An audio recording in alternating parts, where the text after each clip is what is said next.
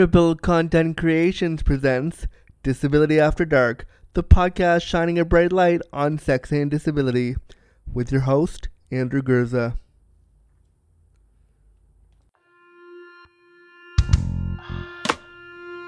Disability After Dark with Andrew Gurza, shining a bright light on sex and disability.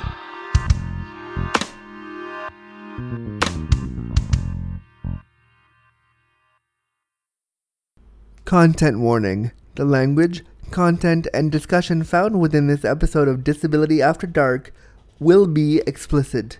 Listener discretion advised. Well, hello there, friends. Thank you so much for clicking on a brand new episode of Disability After Dark. My name is, of course, Andrew Gurza. I am your number one queer cripple, your disabled dreamboat, your goofy gimp. That is me. And I am really excited. We're going to shine a bright light on sex and disability together in this brand new episode. As I promised last week, if you listened to the last episode, I said I was going to review The Sessions. And I just finished the movie before I hit record, so I have a lot of feelings about it. I have a lot of things that I want to say about this film, and I wrote a whole bunch of stuff down. So let's talk about the film right now. So if you've never seen The Sessions, let me tell you a little bit about it. It was released in 2012, so about 6 years ago, and it was given immediate praise for the kind of movie that it was. Critics said it was heartwarming, important, a tearjerker, etc. It stars John Hawkes, who plays Mark O'Brien, a man who'd been living with polio and who used an iron lung, and as a result, at 38, hadn't yet had sex. He decides to work with a sex surrogate in conjunction with a sex therapist. He meets Cheryl Cohn Green, a sex surrogate, played by Helen Hunt. Mark works with Cheryl to achieve his goal of sex. The film, surprisingly, was written and directed by Ben Lewin, who, according to my rigorous research, i.e. I went on Wikipedia and looked, the writer and director Ben Lewin also had polio, so there is some disabled links in the film where it's like, oh, okay, there you have some lived experience you can actually draw from to make this believable. I saw the film initially when it first came out. I remember seeing it not in theaters, but I got a bootleg copy probably in 2013, and I was like, this film's amazing, and I remember watching it, just being in awe of the kind of representation I was seeing on the screen, and I was really into it when I first saw it. I hadn't seen it since then, so to sit back down now and actually do a proper review of the film was really, I think, kind of important for me. I talked a little bit with Dominic Evans about The Sessions back in episodes 39 and 40, but I felt like doing a proper review for Disability After Dark about a movie that was given such praise, and a review from a disabled person was really important. So I'm going to play the trailer now. I found a way to get a clip of the trailer into the podcast. So I'm going to play the trailer, and then I'm going to tell you about my thoughts on the film.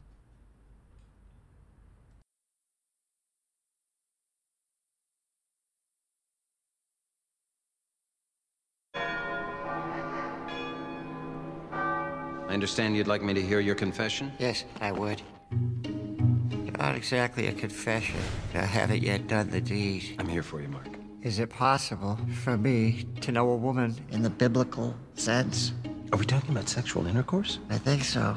Outside marriage? My penis speaks to me, Father Brendan. This therapist suggested I could work with a sex surrogate who would be sensitive to my unusual needs. In my heart, I feel like he'll give you a free pass on this one. Go for it. Yeah, maybe. Yes, it's good. Hi, Mark O'Brien. Your money's on the desk over there. Yes, it is. That was the wrong way to start off. It really was. Shall we start again? Please, you start. I'm not a prostitute. You don't have to pay me up front. And there's a limit to the number of sessions we can have. The limit is 6. Shall we get undressed? Sure. First session, he was extremely nervous. Let's forget about it. Mark, do you want to see this woman or not? No. Well, it's too late. What floor? 18th floor. What kind of therapist is she? She's a sex therapist. Today they're working on simultaneous orgasm. What's that? You're gonna start to listen to signals from your body. That way you'll be able to have some control. Oh, God. I understand even among non-believers, the most common expression of sexual ecstasy is, oh God. Picture yourself as a 6-year-old boy. Do you blame him for getting polio? What is she like, Cheryl? She's the most wonderful person on the planet. I don't usually meet with clients outside of work. We don't have to do much talking. I just want people to say, hey, who's that gimp with that beautiful blonde? What happens when people become attached to each other? Maybe this is a bad idea. I think you've done a great thing.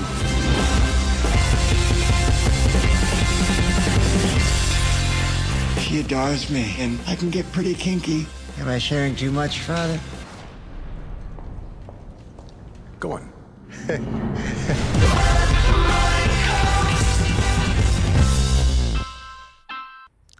Okay, so let's do this.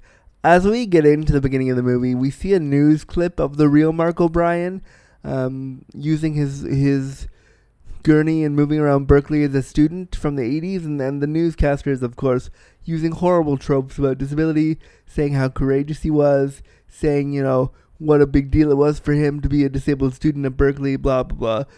And it was, I mean, that was annoying, but it was nice to see the real picture of the real Mark O'Brien before the actor John Hawkes embodied the role for the whole of the film. I felt that the newscaster's comments about courage and all those things were super annoying.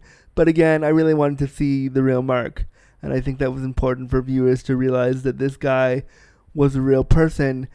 I, again, would have liked John Hawkes to have given up the role to a disabled person. I really think there are disabled people who could have done the role better, who could have done the role justice. There are disabled people who embody that experience every day and who could have given some real truth to those feelings. And I think John Hawkes did an okay job embodying the character, but I still think it's not fair that we didn't use a disabled actor. There are disabled actors in Hollywood who are looking for roles like this. They're out there and they can do it justice. Now, some disabled people can't act, but I am sure you could find someone who could act this role out. I could fucking do it. Hire me, I'll act it out. Shit. But I mean, I think that they could have really looked at a disabled actor first. One of the very first scenes of the film, we see an orange tabby cat outside Mark's apartment, outside just in the nighttime, and the cat goes inside and sits with Mark, and as we see the cat move, we also pan down to Mark's iron lung, and we see him inside the iron lung, awake, saying hello to the tabby cat. What I liked about that scene was that we see the tabby cat running and jumping and playing in the night, and then we pan down to Mark in the iron lung, unable to move and unable to scratch his own nose. At one point at the beginning he says, hey, scratch your nose with your mind, Mark. And I just liked the juxtaposition of him watching the cat who's able to move and play and run and jump and do whatever cats do, and he can't even scratch his own nose. So it was a really kind of artful way to expose the audience to disability through the cat, and I don't even think the audience realized it, and I didn't realize it the first time either. But as I watched it again the second time, I saw that kind of interplay between the cat who can move and Mark who can't. The next scene, Mark greets his PCA in the morning by saying, not even hello, but by saying, you're late.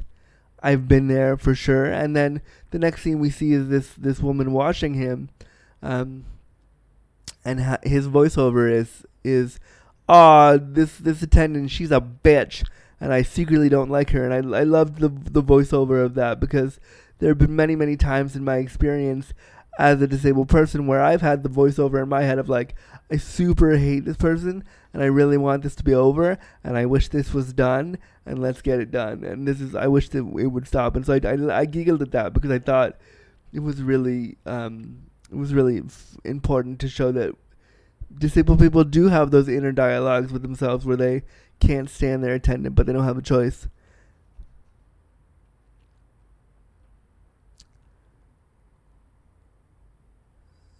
There's a discussion of power and the PCA. So the PCA is like I need an advance for my pay over the next 2 weeks, and Mark's like, well, what if I don't want to give you the advance? And she's like, well, it isn't too much to ask because I do all that stuff for you, right? So there's an you see immediately there's a power imbalance between Mark and this caregiver, and I thought that was important to show because that happens all the time in self-directed care, the mini microaggressions and the power imbalances that happen, and the fact that she asked him outright for a raise or an advance on her pay, and then used all the good things she does for him in order to sway him to give her that raise was kind of gross, but again, happens all the time. The next scene is we see Mark being wheeled into a church, and his voiceover is he looks at an image of God, of Christ, and he says, God has a sense of humor. God has a sense of humor because look at the life he's given me, and that's kind of funny. And I think the way he looks at God with his disability is really, really important, given that the fact that so many people who are God-fearing look at us in really pitiable ways. The fact that he can use humor in his relationship with God, I am not a religious person, but in his relationship with God, I think is really, really, really important. I did not like his relationship. He has a relationship with the priest here, who is played by the amazing William H. Macy, who I love in shows like Shameless and stuff like that, but I didn't like him here. I found him to be really kind of annoying. I'll talk about him a little bit more, but I really didn't like the priest here for some reason. It really bothered me. Then he's talking to one of his attendants named Amanda, Mark is talking to one of his attendants named Amanda, who he kind of has a thing for, and he's fantasizing about her as a stripper, and it's pretty funny because it's a flash scene. It only lasts like 20 seconds on the screen, and it's funny because I've definitely had fantasies about my attendants, not as strippers, but like, hey, maybe your shirt will be off, hey, maybe I'll see your nipples, hey, maybe I'll see your underarm hair, which PS is a thing that I'm kind of into, oddly enough. So I've had fantasies about male attendants like that, definitely, for sure. Then he moves on it quickly moves into where he's hanging out with his attendant a little bit, and he tells the attendant that he loves her, and she leaves.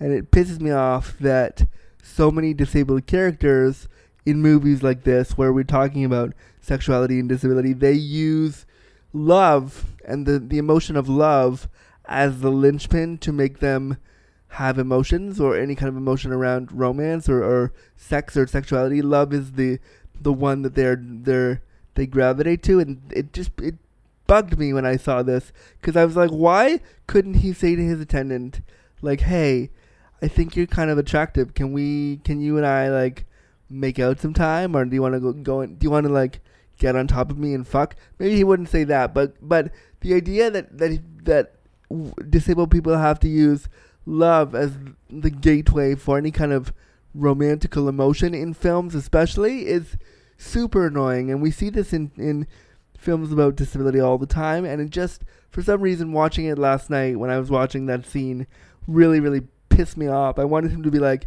hey, attendant, you're hot, wanna fuck? That's what I wanted him to say, instead of like, I love you. I didn't want him to say he loved her. I wanted it to be like super dirty and hot. So he's a writer and a poet, and he gets a call from the magazine that he writes for, and they say, hey, we want to do a bunch of articles on sex and the disabled, and we thought of you. Would you be down for interviewing people with disabilities about sexuality and disability? He of course says yes, like totally sure. His attendants kind of like gently push him into the idea, and he's like, yeah, that'd be great, no problem. And so he does it with them. Also, I love that it was 1980. 8 when they set this film. I love how his like speakerphone is so old school and like awesome. I feel like stuff in the 80s for people with disabilities was much more durable than stuff is for people with disabilities right now. Does anybody else with disabilities feel like stuff in the 80s, like the 80s and 90s, was way more durable and way more like long lasting than shit now? I feel like everything with disabilities, everything for people with disabilities breaks all the time right now, and back then it totally didn't. Anyway, his answering machine was super old school, and I love that. So he goes to interview this disabled woman about sex, and the interview with the disabled woman, who's an actual disabled woman, is she's talking about sex, and she talks about what she wants her boyfriend to do and all the things she wants him to do to her. And that was really, really cool because the person is actually disabled. And there's an article that I was reading and doing research last night for the film. There's an article about what if the sessions was about a disabled woman, and I'm going to put that in the show notes because it was really, really interesting and really, really like it was a really, really valuable take on what if we explored a disabled woman and her sexuality. And I really liked it. But when he's interviewing this woman in the film, she's in a modern wheelchair. You can see it. It's like a Quickie Invacare wheelchair that we would use today. But if it were 1988 when this movie was set, she would be in a behemoth wheelchair. It wouldn't be modern and it wouldn't be sleek. She'd be in a behemoth old school chair with wheels that were huge, with that like 1980s rubber that we all had, the giant wheels. I had a chair like that. It lasted forever, but she wouldn't be in a modern chair, and I felt like they should have really maybe looked at getting a chair from the 1980s, because they probably thought, oh, the audience won't know the difference, but fucking disabled people knew. Disabled people were watching that scene being like, no, that's not how any of this would have worked. No way.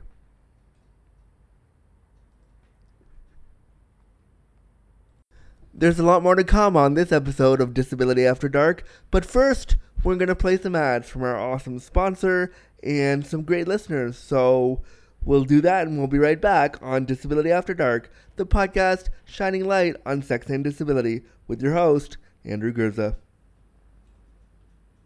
This episode of Disability After Dark has been brought to you by the worker owners of Come As You Are. Come As You Are has the peculiar distinction of being the world's only worker-owned cooperative sex shop. With feminist and anti-capitalist values, Come As You Are only carries sexuality products that they truly believe in at the lowest price possible. Get free shipping at www.comeasyouare.com using coupon code AFTERDARK. Hi, my name is Ali Wong, and I'm a director, performer, and producer working in opera and theater. I listen to Disability After Dark, the podcast shining a bright light on sex and disability. Hey there, Disability After Dark listeners. Just wanted to let you know that I have started recording minisodes for the show, and if you're like, hey Andrew, what's a minisode? Let me tell you. A minisode is a little tiny morsel of awesomeness of Disability After Dark, where you, the listener, get to write in anything about disability you want to tell me about, a story, a letter, a thought, a topic idea. Just tell me about your life as a disabled person. Or if you're non-disabled and you have questions about disability you want me to answer, write in and let me know. And then we can really build a community around disability, and we'll put them in a little 10-minute minisode that we'll play before the full episodes. They'll come out every Wednesday. So if you want to write a minisode, write me your thoughts, feelings, emotions, ideas about disability. You can write them to our new email address for the podcast. You can write them to disabilityafterdark@gmail.com, and then I will read them back to you. I'll read them back to you, and we'll wildly speculate about them together. So submit your things for a minisode to disabilityafterdark@gmail.com. And we're back. I want to thank our sponsors, Come As You Are, for being so awesome, and eventually they're going to be sending me sex toys to review. So I'm excited. I can't wait to do that episode. I also want you to know that, like I said in the little clip there, if you go on comeasyouare.com and you type in After Dark at checkout, you can get 10% off shipping. So that's awesome. Do that for sure. Also, if you want to write in to tell me why the show's awesome and you want me to play it as part of those little ad breaks we just had there, let me know. Just do a voice memo on your phone. Tell me why the show's important for you, and I'll put it in. I'd love to hear your voice, because this show is just as much about you and your experience with disability as it is about me being the host. So it's a community effort, and I'd love to hear from more of you. And also, if you want to write in your feelings about disability in any way, send them to disabilityafterdark@gmail.com. Anyway, I've rambled enough, and there's so much more to talk about about the movie, The Sessions. So let's get back to my review right now on Disability After Dark. People have criticized the humor in the movie as being kind of schmaltzy and like designed to tug at your heartstrings and make Mark seem more lovable, and it shouldn't have been that way. People were saying that it should have been like a much more dark, not tragic, but like a dark, sad disability story. But in watching the movie, I really liked Mark's quick quips with others in the film. He makes a lot of jokes with Cheryl Cohn Green, the surrogate, but he makes a bunch of jokes initially with the sex therapist who's setting up the meeting with Cheryl Cohn Green and Mark. He makes a lot of jokes with her at first about his abilities, what he's there for, that kind of stuff. And I felt like that kind of humor may actually reveal a whole lot of pain that Mark's going through. And I can tell you from my own experience in dealing with sex and disability, as I'm sure you may have gathered by now, I use humor as a shield a lot too. So I know what it's like to make a little sarcastic, sardonic quip when you really want to be like, could somebody just hold me, and I don't want to make this joke, but I need to because I have to protect myself and not come off as weak. Because if I show my weakness, you'll think that disabled people are weak. So I kind of understand why the Mark O'Brien character in a lot of scenes uses humor, because he wants to deflect the pain he's feeling. He goes back to tell the priest about it. I think the priest's name in the show is Father Brendan, but he goes back to the church to tell the priest about it, and the priest has immediate like facial discomfort about what he wants to do and all these things, and like you can see that the William H. Macy character is really trying to play this as like this big conflict of like, do I advise this individual to work with a sex worker? And they use the word prostitute. It's their word, not mine.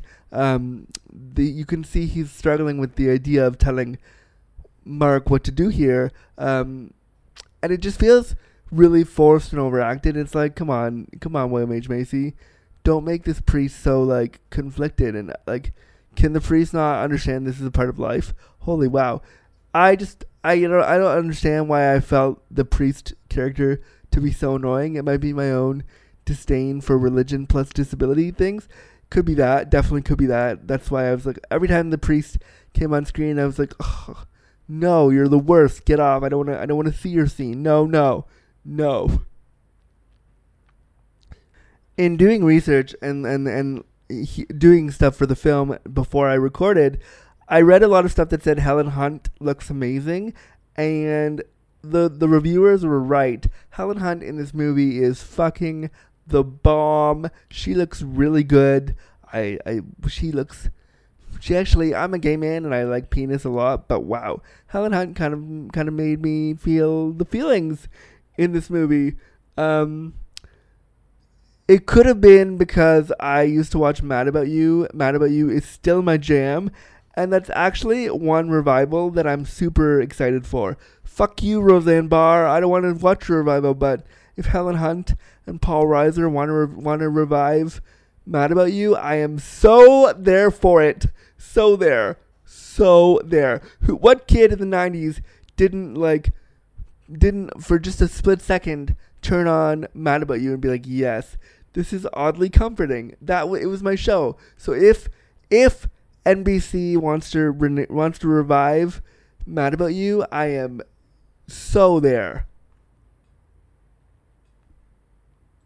So Mark and Cheryl talk on the phone, and she says, "Hey, Mark, how are you?" Like, "Hi," and she has this really thick Bostonian accent, and it made me laugh immediately when I heard it, because throughout the whole movie when she did that, and the real Cheryl Cohen Green has the same accent, but for some reason, every time I hear that accent, thanks to Seth MacFarlane, I hear, no matter who says it, I hear Family Guy.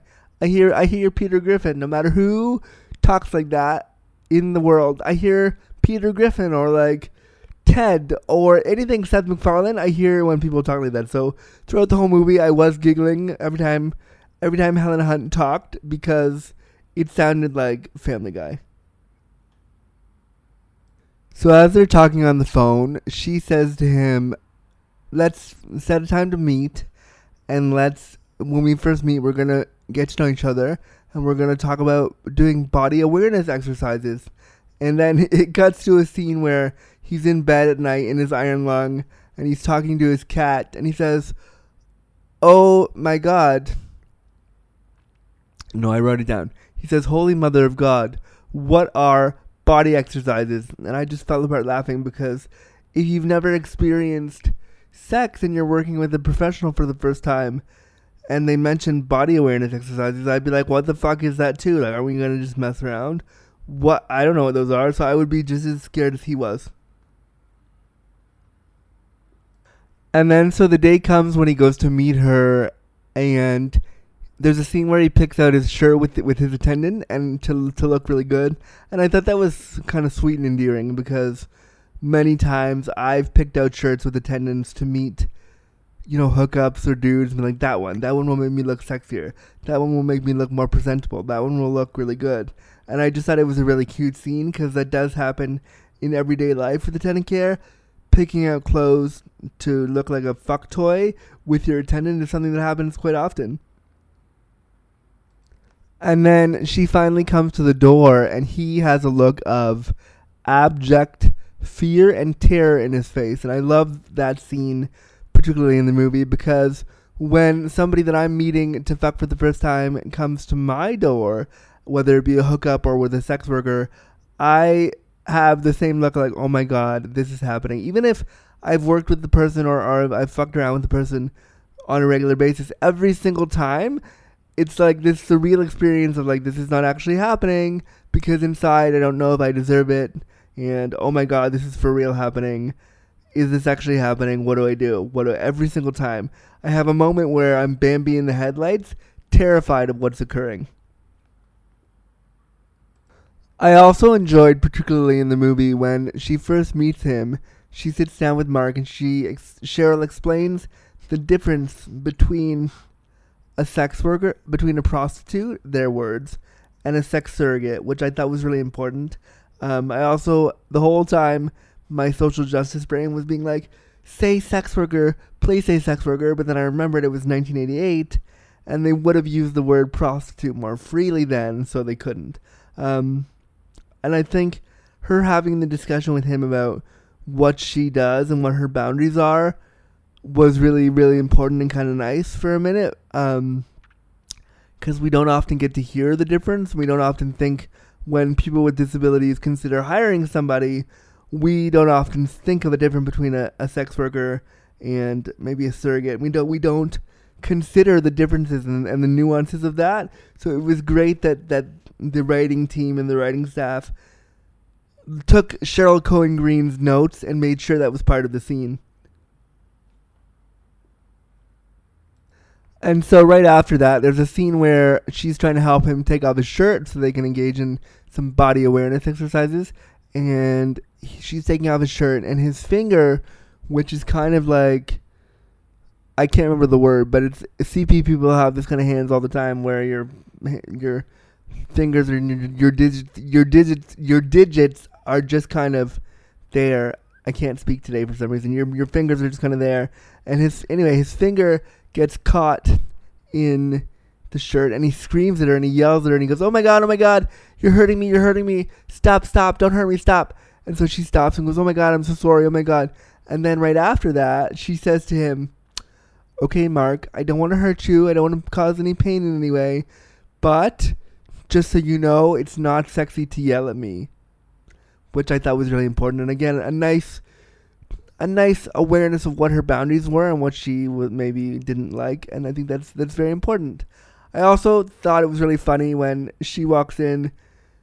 The first thing he says to her before they do all this, the first thing he says to her is, "Hey, I'm Mark. The money's on the table," and he goes, "Oh no, that was kind of the wrong way to start this, wasn't it?" And she goes, "Yes, it was.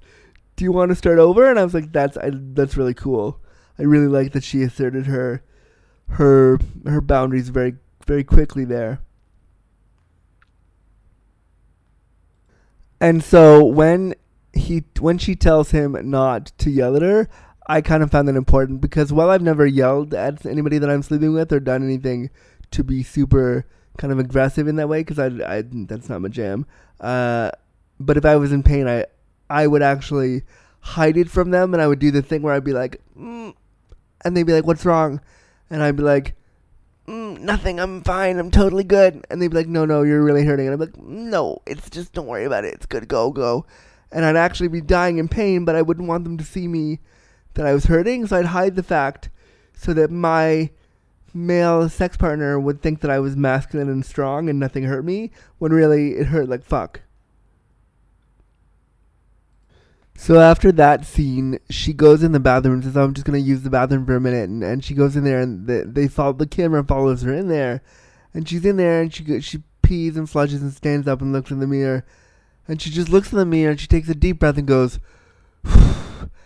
and as I was watching that scene, I was looking at that scene, and I was thinking to myself, I wonder how many guys I've been with who have done that exact same thing. Because there have been many moments in my sexual experiences where the guy will say to me, "Oh, do you mind if I just use your bathroom for a minute?" And I'll say sure. And they'll leave me there in the bed in dead turtle position. I've told stories like this before.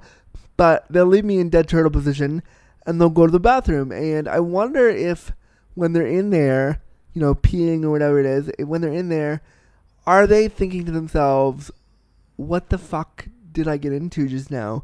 What am I getting myself into? What is this with this disabled guy? Holy shit." And I'm sure even though Cheryl Cohen Green had worked with clients with disabilities before, she was having a moment like that. And I'm always curious if dudes that I am sleeping with have had moments like that, where they've looked in my bathroom mirror and been like, "Holy fuck." And dudes, if you're fucking me and you've had those moments, I want to hear about them, because I think it's important to know,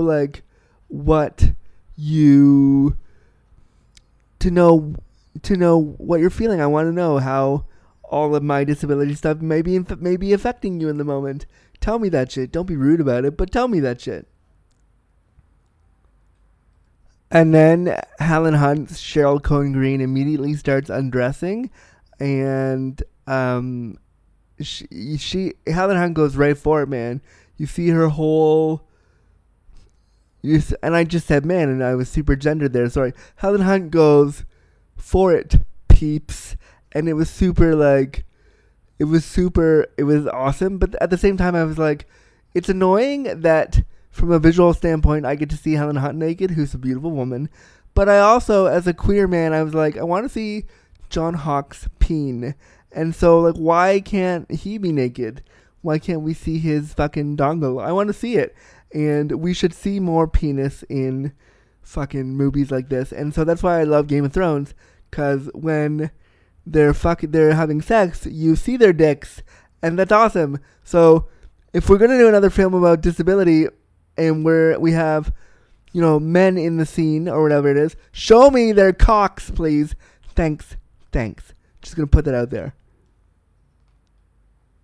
Future directors who are doing a film about disability and things like that, if you want a nice penis, call me. I have a nice disabled dick, and I would love to show it on screen, to show authenticity. And I would have, and she says a bunch of times his penis is substantial. I would have loved to see that. We can see her breasts and her vagina, and that's fine for film, but for some reason showing us his dick is not okay. What? I'm not okay with that. It's a bit sexist. Pointedly sexist is what I wrote down.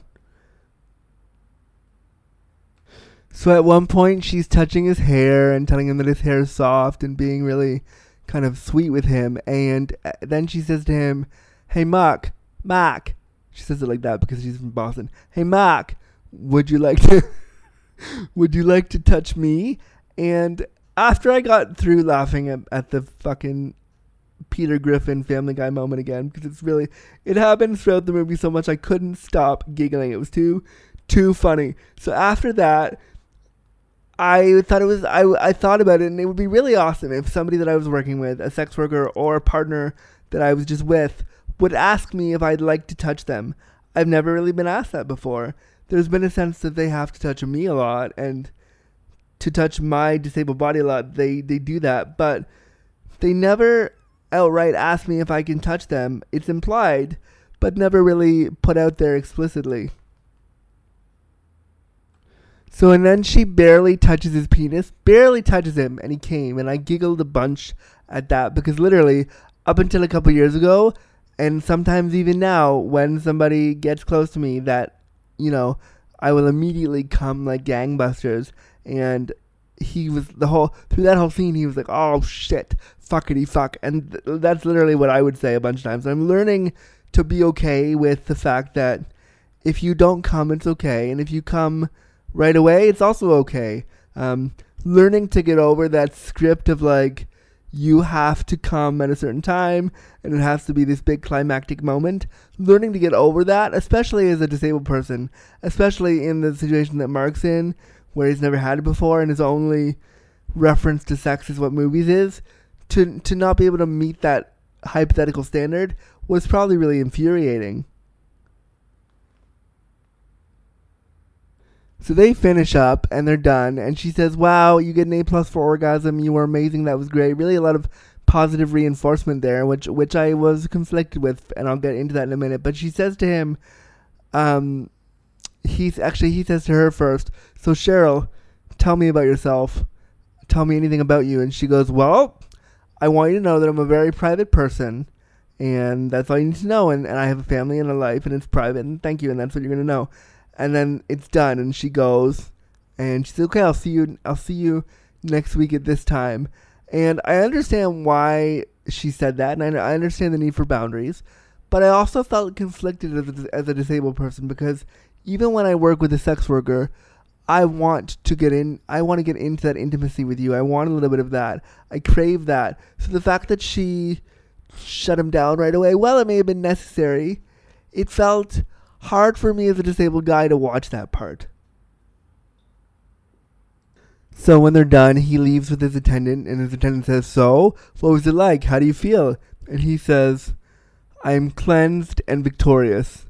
And he goes, "Well, tell me about your first time." And she goes, "Oh, let me think." She goes, "I was with this guy, and his dick was really big, and I wouldn't think it would fit." And they talk about the difference between a dick and a penis, and he goes, "Why don't you call it a penis?" And she goes, "Because a penis sounds like a dirty vegetable you don't want to eat. A dick is what it is. It's a dick." And I was like, oh my god, so much this is me. I don't like saying penis, but dick, I'm all for it. Yeah, no, I fully understand that. I just thought that little exchange in the movie was funny.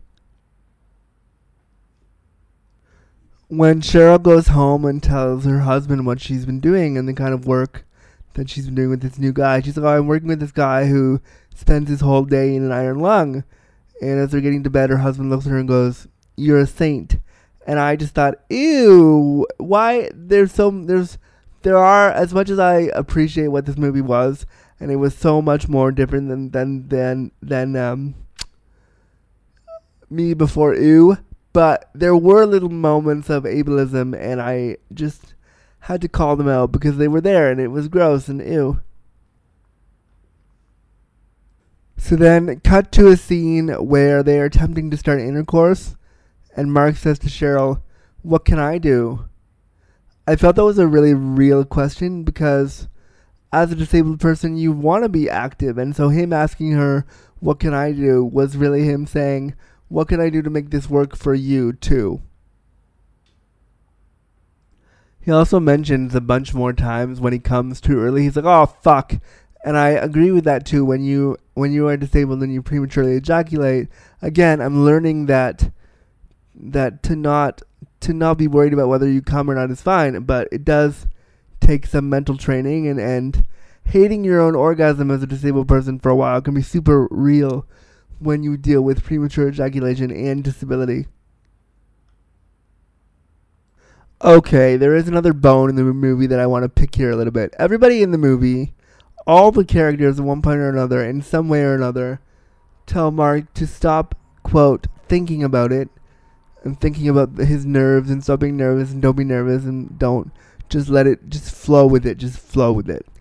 And as I watched this, I got super angry because as a disabled person myself, who can't move without much help or do anything without any kind of help, or planning, thinking and overthinking things and planning it out and thinking about what it's going to be in your head is a safety net of sorts for us.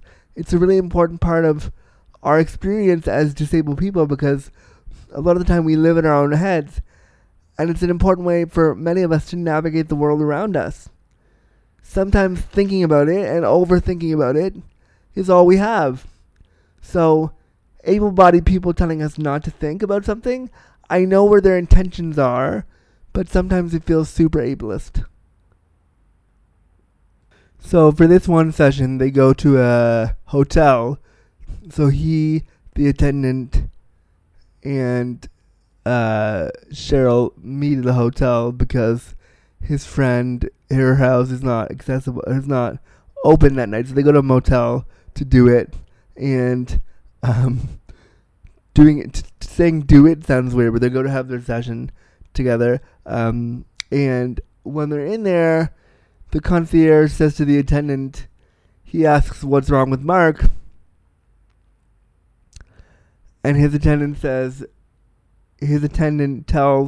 the concierge what's wrong with him, and that and then the concierge asks what they're doing, and she tells them what they're doing. She tells them they're having sex. She's like, they're having sex.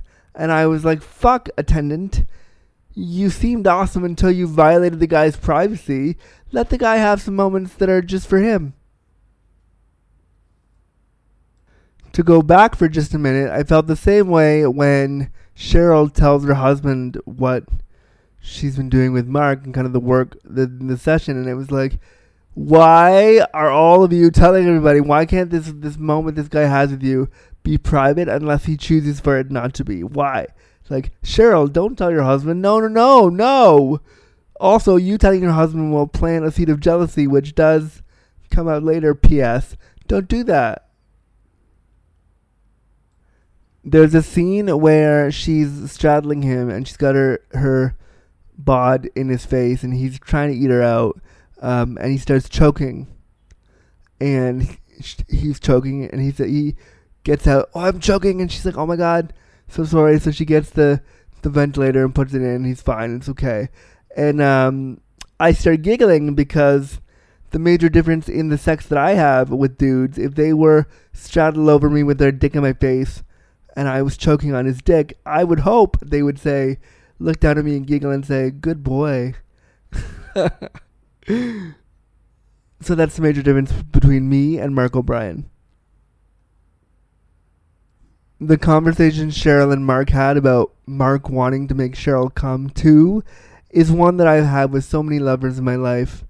It's a constant concern for me, so it's nice to see it played out here, because it is very realistic for a disabled person to want to make somebody come and to want to provide that kind of pleasure, as I've said many times. Throughout the movie, she praises him a bunch more and says his orgasms are great and he did a great job, which again, I think is important, and I think I understand why that was used as a creative arc for the movie to show that, you know, disabled people can have good sex too. But I would also like to see, in a more realistic vein, tell him the things he needs to improve on a little bit, and the things that the worker would have liked to. P.S. If you're fucking me ever, which you all should want to do because I'm the best. Yeah, right. But if you're ever with me in bed, tell me what I'm doing that's not so awesome so that I can fix it. And I want that feedback. That feedback is critical for me. So don't overly praise me. Provide me with some real feedback. And when she kept praising him and not giving him feedback that was positive, that was like real, I was annoyed. So then there's a scene where Mark and his priest have a beer together, which I really think was just an excuse for John Hawkes and William H. Macy to sit and have a beer together, because it was a really weird kind of choice for the priest to go to Mark's house and have a beer. It was really odd. So they're sitting there doing that, and Mark says to the priest, when I'm done with this, I'm going to write an article about it. And I giggled about that because I have done that exact same thing, written articles after I've had sex with somebody. Literally, after we were done finishing with each other, I was like, can I write a piece? And it can be really problematic, as I'm sure I've said before. So I just laughed that was a part of the scene, because that's happened to me in real life. Then there's a scene where Cheryl Cohen Green is sitting at her making notes about Mark, and she's talking about how he's dealing with transference and how he's falling for her and making her out to be more than she is and making her to be grander than what she is. And I just got annoyed because it was like, of course he must be susceptible to falling in love with the worker because he's disabled. And she doesn't say that, but it's totally implied throughout the scene. And I was just like, oh, blurg, many bits of ableism, why? Then there's a scene where they go out in public together after he calls her house, and he's like, hey, it's Mark. And she's like, Mark? You know I don't see clients outside of working hours. Like, you know that's my boundary. And I get why he crossed the boundaries, because I've been in situations with workers where I want to blur the lines a little bit, but it's... So she agrees to take him out somewhere nice and go out with him and have a nice coffee together or something. And so they're sitting together, and he goes, well, it's really nice to be out here with you. I want people to look and wonder how the gimp got the hot blonde. And I've had that desire so many times to go to like a coffee shop with a good looking guy and be like, look everyone, I am fucking this person. Look at me, I'm amazing. And so I thought that scene was really true to life. And then Mark says to Cheryl, if one of your friends walked up to you right now and you had to introduce me, who would you say that I am? And she was like, well, I would say that you're my husband. Why don't we go all the way? We're just pretending, right? And that really bothered me, because none of my sexual encounters with anybody, even if it's in a working capacity, none of that's pretend. And I realized she was trying to set a boundary, but as a real life disabled person, none of my sex with anybody is ever pretend. It means more to me than even I would like to realize sometimes, but it was really annoying to hear her say pretend, because none of it's pretend and none of it's a fantasy when I engage in sex. None of it's that. It's real, very real.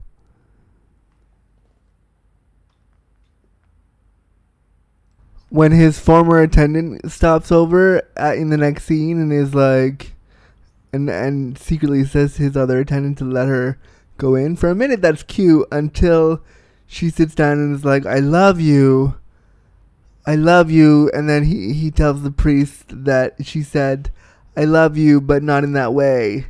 And all I wrote down in the notes was, yup, as in, how many times do disabled people get to hear that you love us, but there's no way it could be romantic love. Never ever. Like, holy fuck. And I like when Mark says to the priest, I wanted my former attendant for a minute to feel jealous of me now that I'm a made man. I wanted her to feel jealousy and see that I was worth something. And that really cut me kind of deep when I felt that, because there are many times where I wanted people to feel that way about me, be jealous that I have something just for a second, not in a necessarily bad way, but just pine after me the way that I pine after you. And there's a scene then where his current attendant tells the concierge more stuff they're doing, and I again was like, stop telling everyone Mark's sexy time. No, is what I wrote in the notes. No. And then after their what is supposed to be their last session together, Cheryl goes to leave, and Vera realizes that she left her check there, and she goes to bring it to her, and Cheryl's crying because she didn't really want to leave Mark, and she kind of had to cut him off to maybe protect herself. But what I was really annoyed with in terms of that scene was, like, it's really annoying that you left Mark because you might have had feelings. Yeah, and I mean, again, the part of the whole thing that bothered me about this whole thing was that why did Mark have to have feelings? Wouldn't it have been awesome if the whole time he was with Cheryl, he was like, yo, I just want to fuck, and I want us to enjoy these 6 sessions together, and I don't want to fall in love with you? Wouldn't that have been cooler almost? I think so. But I wonder, Cheryl was falling for him, and that's why she left. I wonder how many guys that I've been with have cut me off and cut off our relationship because they were scared of having the feelings. And I can think of 1 or 2 right now that have happened recently, and it's like, maybe you cut it off because you felt something, and that sucks. I'd love you to feel something and be able to use your words and tell me what that feels like. To just cut me off feels like fucking. When Cheryl cuts Mark off in the scene and says we're done, you can see the pain in his face. You can see the like, oh, I guess it's over now. I guess that was my one shot. And that's sometimes how many of us feel about sex and disability. Like, oh, okay, we had sex, I guess I'm never going to have it again. That's it, we're done. And that sucks. At one point in the movie, Cheryl talks to Mark about how she's going to convert to Judaism for her husband. And so there's a scene where she goes into the synagogue and she meets with with somebody who does that. And the character is played by Rhea Perlman. And I was like, for a split second, I was like, whoa, Rhea Perlman and Helen Hunt in a scene together? That's like genuine classic TV royalty right there. And I just had a moment of like, yep, that's amazing. I'm here for this. Yes, that's awesome. So then there's a scene where his Mark's pump breaks on his iron lung and it like stops working, and he's there by himself at night. I also really don't think he should have been left alone at night. I know that may sound a bit tad ableist, and I hope not, but I really think if you were somebody who needed breathing stuff, I would want somebody there all the time. Probably the truth of that is the state didn't give him enough money to have somebody there all the time, but I would have wanted somebody there all the time to make sure that I kept breathing. Just, that would be a thing that I would have wanted. Anyway, when his pump breaks, it's a really light moment, and it probably should have been a bit more like serious as to what was happening. They should have shown how scary it could be, but then I also thought, like, as I was writing, they should have shown how scary it should be. I also was like, listen, when serious medical things like that happen to us cripples and gimps, we kind of just roll with it and go with it until we can't roll with it anymore.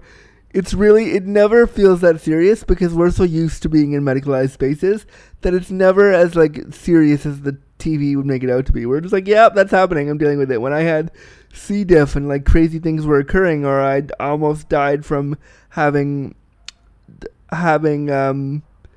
walking pneumonia one time. Yeah, that happened. When you just roll with it until you can't roll with it anymore. It never feels as like intense as they make it in the film, and so I retract that statement. It should maybe have been a little bit more serious, but not crazy serious, like not super intense.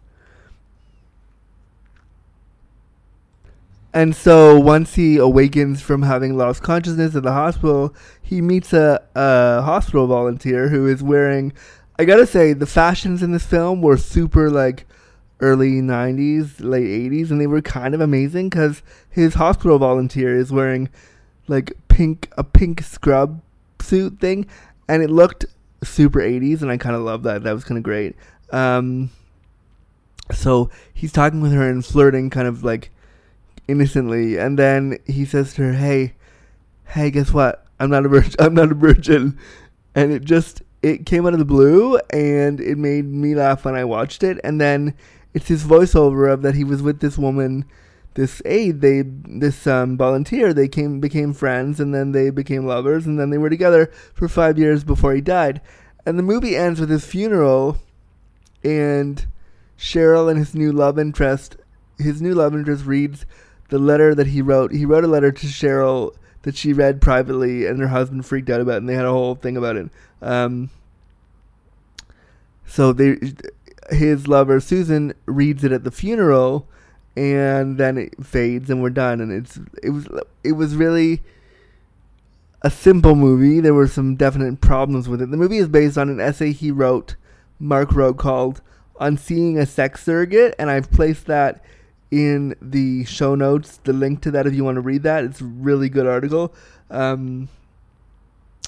And so I also found some clips of the real Sharon Cohen Green talking, and I want to put them here at the end because you can then hear that she does really sound super Bostonian, and she does kind of sound like a character from Family Guy, and it no matter what you say, she's awesome. I'm sure she's great, but I could not stop laughing when I heard that accent. That accent makes me laugh, and it also makes me think of like Jimmy Fallon when he used to be on SNL, and he used to do like wicked cool. I can't even do it, but like wicked cool, that kind of stuff on SNL when him and Rachel Dratch used to do that. I used to fall apart laughing.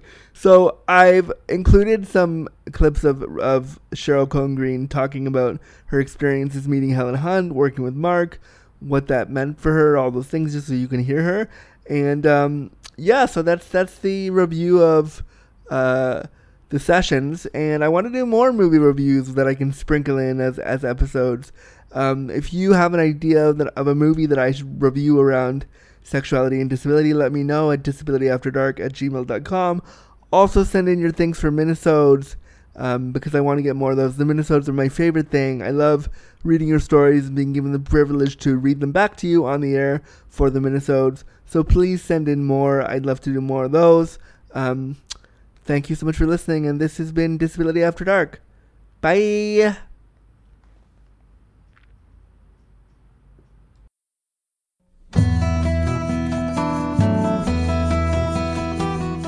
It started with Mark O'Brien wrote this short story, and it was titled On Seeing a Sex Surrogate, and he wrote that in 1990.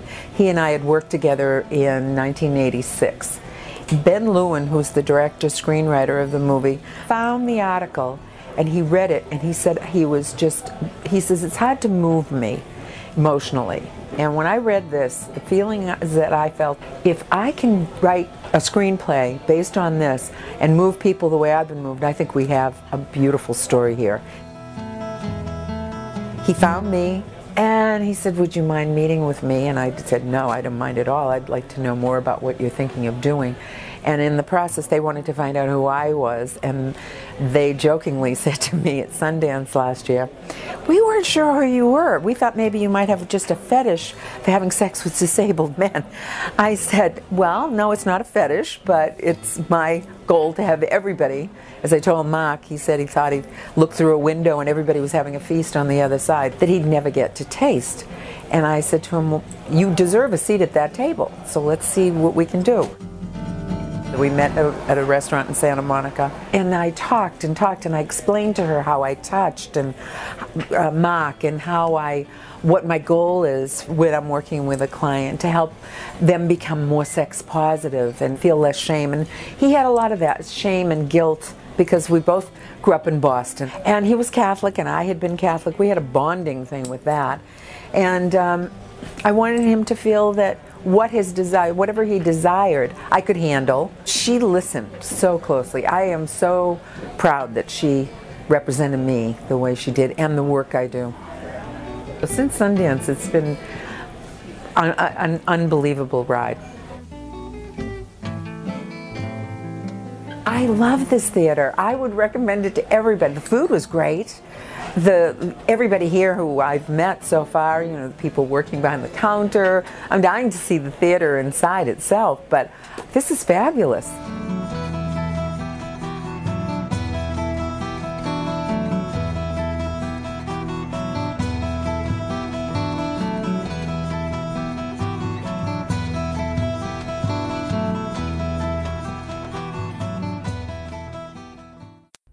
right, so that's another episode of Disability After Dark, the podcast shining a bright light on sex and disability. I'm, of course, your host, Andrew Gurza. Thank you so much for listening and being a part of this. If you want to follow my work, you can head on over to www.andrewgurza.com or follow me on Twitter at Andrew Gurza. You can also follow the Disability After Dark podcast on Twitter by following DisAftDarkPod.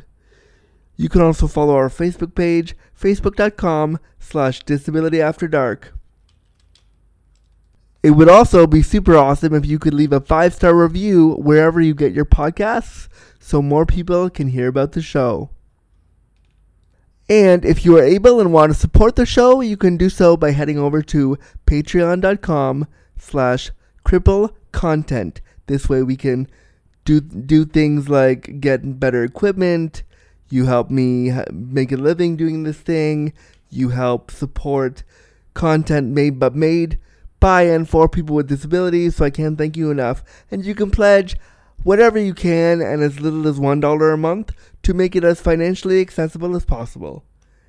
Thanks for listening, and we'll talk to you again next time, right here on Disability After Dark.